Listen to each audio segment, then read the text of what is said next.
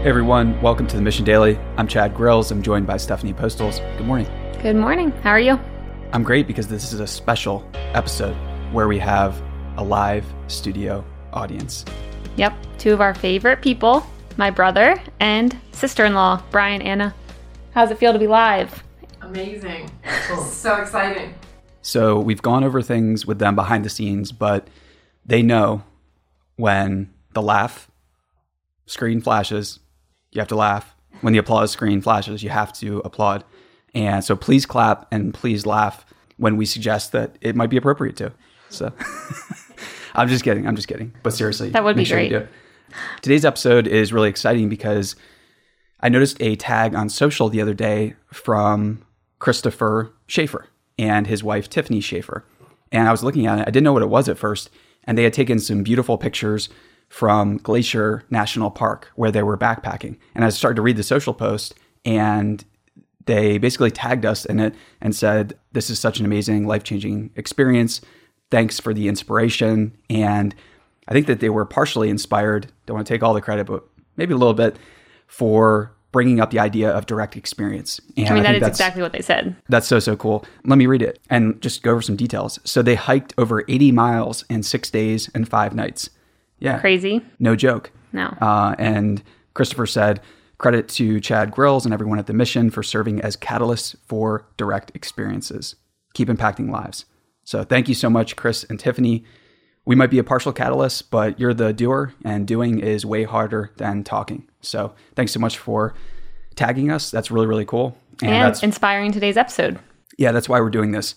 The Mission is primarily a digital company now, and we exist, our media, a lot of it's in digital form, but it's not going to be that way forever. And we've started to have our first few live podcast events. We have more coming up. We have a panel at Dreamforce where we'll be doing a live podcast, and probably way more of those are in our future. So just like you, we want to bring the mission out into the real world for everyone and get more direct experience. It's that important. And today's episode, we want to talk about direct experience a bit more and why it's going to change your life and change your perceptions. All right. So I'm guessing we have stories, personal stories per se. Yes, we do. And speaking of direct experience, we have October 17th and the 18th marked on our calendars because we're going to be at Twilio Signal, which is in San Francisco. Twilio Signal, they are our sponsor for the Mission Daily. Big thank you. We couldn't do what we do without them. So go to Twilio Signal, just Google it, get a ticket, use the promo code MISSION20, get 20% off. And we'll see you there because we will be at the conference having a great time. Definitely. So I want to talk about the first time that I got direct experience in the real world when I sought it out myself in a major way. There are plenty of small examples when I was a kid of like playing sports, going on trips, traveling with my parents that were very impactful and kind of shifted my worldview. But my worldview didn't really shift until I got out on my own and decided to move across the country when I was 18. Didn't like school, didn't like high school, but I was very optimistic about the idea of not starting over again, but mainly just getting out of the town that I lived in. So when I was 17, I started plotting that. And then when I was 18, I drove across country and moved to Washington State. Did you drive by yourself? No, I didn't. Okay. So I got out there, I stayed for a couple months, and I realized, okay, this isn't a good place for me. It's nice and everything. And I got to expand my worldview a little bit. And a friend flew out, and we ended up taking another cross-country drive through a different part of the country. And one of the first things that happened to us was we were in Coos Bay, Oregon. Oh no, I think I said Oregon wrong. Oh yeah. Shout out to Jenny on our team who tells us we say everything wrong. Leave that in. Well, no, it was just Oregon, it was two things. Yeah, yeah. Two things in the last. It was Oregon and Marin Headlands. Yeah. I think she's telling us it's maybe Marin. She's listening to this right now. And cringing, laughing. And that's okay because it'll be a great excuse for us to catch up. So Jenny, reach out, text me, and let me know how I can improve my speaking. So anyways, we're in Coos Bay, Oregon, and we go out on this breaker because we're at a state park. And this breaker extends way, way out into the Pacific Ocean. This is in wintertime, so it's freezing. There's mist all over the place. And at the end of this breaker, there are basically the breaker has broken down because the waves are so strong. And there's bits and pieces of it that are still standing and, only partially basically, because they've been just destroyed. And so my friend and I leap out to the furthest one. And now the waves are like really, really crazy. And what we didn't know at the time was that I'm pretty sure that every 11th or 12th wave in the ocean is typically much, much larger. And so we're standing there and we're looking at the water, and all of a sudden it looks like there's a massive wave coming. This wave is going to basically be over our heads. So we turn around, we start running back as fast as we can, hopping over these smaller pieces of the breaker that are basically in the ocean. They're covered in salt water. We're slipping, we're falling. This wave's coming. It's massive. And we thankfully make it to the portion of the breaker that isn't quite that broken down. And we keep running. The wave comes in. It knocks us off our feet. It's above our head. We both grab onto the edge of the breaker. The water's freezing. Our hands get cut up. Our legs are cut up.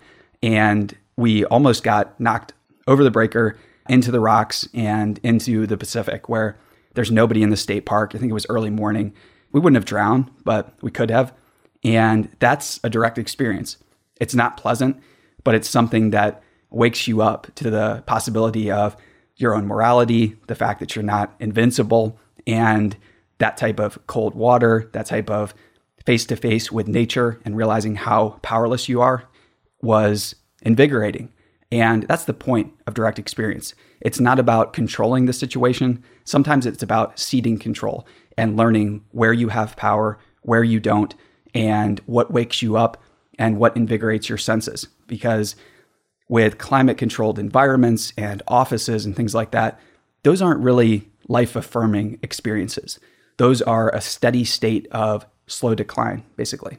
And so those direct experiences out in the real world are what wakes us up. Yeah, and I think it also depends what's going on in your life at that time. So imagine if that were to happen now. So now we have a baby. Imagine the thoughts that would go through your head now versus when you're 18 years old. Like at 18, you're like, well, I could die. And now you're like, well, if I die now, then you leave a baby behind. And, it's very different depending on where you are at in that life stage. Definitely. Yeah, so thoughts in my head now are just a little less stupid than they were then. Oh. One of the things I do want to talk about, though, too, is how direct experience gives you a real idea of what's going on. Because we have this idea in our heads. There's always a narrative and a story playing when we hear something like technology or sales or startups. And oftentimes that narrative isn't an accurate reflection of what's going on in that space, what's going on in the world. And one of the things that was a game changer for me was getting direct experience of coming to Silicon Valley and interviewing when we first got here for an enterprise sales and marketing type position at one of the fastest growing, best funded companies in the Valley at the time. So this is literally one of the most successful companies in the Valley. I had this image in my head of what I thought Silicon Valley was like, what I thought startups were like. When I got face to face with a lot of people and started meeting, having conversations and interviewing for this role, I quickly realized this isn't what I want. This isn't anything what I thought it might be like. I don't say that from a condescending standpoint, far from it. What that showed me was, oh, wow, this is possible. This is possible for me. The ideas that I have in my head are, no offense to certain people there, they're better, they're different, they're valuable. They can be confirmed in the marketplace, just like the ideas, just like the theses of this startup.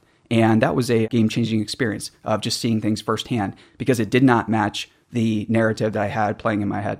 Is that funny how different things can be compared to what you think it's going to be like? Remember when I was interviewing for Google and what was the whole goal of us coming out here? Do you remember?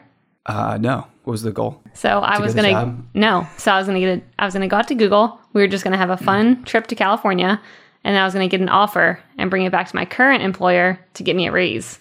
Oh, I think that was your goal. That was never, of course, my goal. I would never, ever have such a goal like that.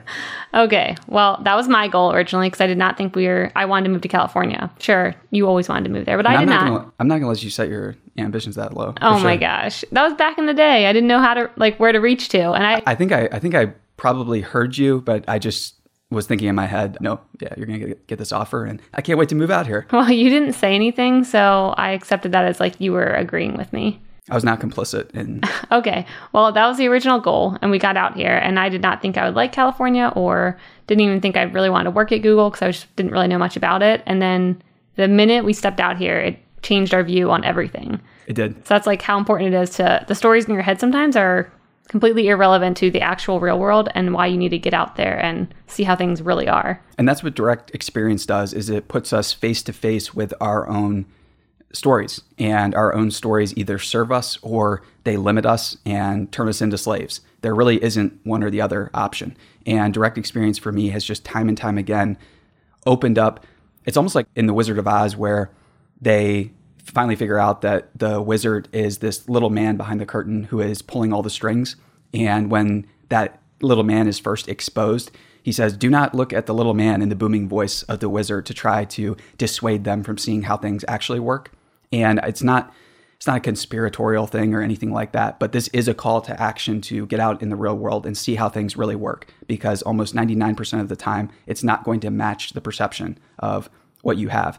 And also 99% of the time, it's going to empower you. It's going to empower you with the knowledge that, yes, I can join these people. I can join this team or this group and make a real difference. And because we're prone to sell ourselves short, we're prone to develop a bunch of silly biases and prefer the known to the unknown. And these are all traps that we have to escape. These are traps that have served us well over our evolutionary history, but they no longer serve us well in an environment that is pretty much safe. A lot of the fear and the mind viruses that circulate through digital media are very contagious, and direct experience is the antidote to that type of sickness. So how do you convince yourself out of the story that you're telling yourself of what the reality is like to get out in the real world to show yourself an alternate view? Because I think that's probably the hardest part. If you have a vision of something, convincing yourself that it could be wrong, and then going out there and seeing for yourself and taking that time. So I always take the approach that what is more true can stand the criticism. What is more true isn't afraid of critique. And I love the proposition that don't believe it, don't believe this, just test it. Test it for yourself, and then, run that experiment and see what happens. And if you do run the experiment where you decide to get direct experience about something that you're interested in or you think might be a great fit, you'll see that maybe it didn't match up, and you'll get more information from the real world that can then inform your decision, inform your mental models, and you'll be armed to make better decisions, and you'll have a much better pool of knowledge on which to act upon. Okay, cool. Any other experiences that you want to highlight? Yes, there are a lot of people who are running things in the real world who might not be the best and the most virtuous. And there's a great quote from William Butler Yeats, who says in his poem, The Second Coming, that the best lack all conviction, while the worst are full of passionate intensity. Now, this isn't a statement that says, oh, don't be passionate, don't be full of enthusiasm. That's not what Yeats is saying here. At least that's not what I think he's saying. Can't ask him. But the point here is that this is just a reminder that our hierarchies and leadership structures, sometimes they are meritocratic and sometimes they are not. And you don't know that until you get direct experience face to face with different leaders in different organizations. And what Yeats is reminding us here of is that the doubter and the skeptic are the person who basically lacks conviction and who isn't sure of what things are really like. So basically saying the person who is curious, who does doubt themselves, that's the person who is most likely to find the truth. Love it. That's a good reminder in everything that you're viewing in life. Yeah. So the person who has enough vulnerability to admit how little they know is typically the one who humbles themselves and then stumbles into the truth, figures out how to wield power for good. And they're the type of people that can typically not be corrupted by power. I think my coworkers and I always say that as well at work, that the people who are the most confident in meetings and the loudest are usually the ones who know the least. And you don't want to really look to them for information sometimes because they're just overly confident and they don't have the data or the experience to back up how confident they are. Where sometimes the more quiet people, they actually know a lot more, but they're just not speaking up. They're running thought experiments in their head. So the people who are silent, it's not like I think that the very aggressive people will take for granted that the person who is quiet isn't thinking about something. And sometimes that will cause them to worry, oh my gosh, what are they thinking about? Could it be bad or something like that? They might just be running a series of thought experiments or figuring out a better way to do something or working through a problem and solving it. So I think that ending on where do you look for direct experience? And I think this is a fun place to follow your interests, follow your goals, and let those guide you out into the real world and decide between what type of experiences that you want to challenge and what type of perceptions in your head, what type of stories do you have that can be exposed to face-to-face interaction with yourself. Yep. So. And I think finding those experiences depends on what you're looking for. So like if you're looking for a calmed mindset or meditation or something, maybe you go outdoors, maybe you go on a hike, maybe you go to the beach, something where it's like giving you the ability to quiet your mind. Whereas if you're looking for an adventure and, you really want to get confident in something, maybe you go do something that you've never done before, rock climbing or, whitewater rafting or something. So I think you should look and see what your goal is, and then try and attach an experience onto that allows the emotions to come with it. That's a great idea. Yeah. So it'd be cool to have a whole article of like, if you're looking for these types of feelings, here's some examples of direct experiences that could help assist with that. That'd be cool. I love it. And that's a great place to leave it. All right. Thanks again to our sponsor, Twilio, for sponsoring this episode of the Mission Daily. Go to our show notes to find out more about the Twilio Signal Conference, and you can find out how to save 20% off the conference tickets today.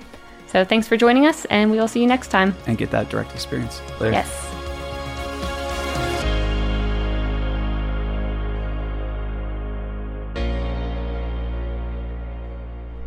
Mic drop. Cut! That's it. That's it. That's All right. the one. We're going offline, guys. Let's leave that in there. Yep. We're leaving that in there. Hey listeners, thanks for tuning into this episode. I hope you enjoyed it as much as I did. If you haven't already, please subscribe, rate, and review this podcast. It helps spread the word, and I would greatly appreciate it. See you next time.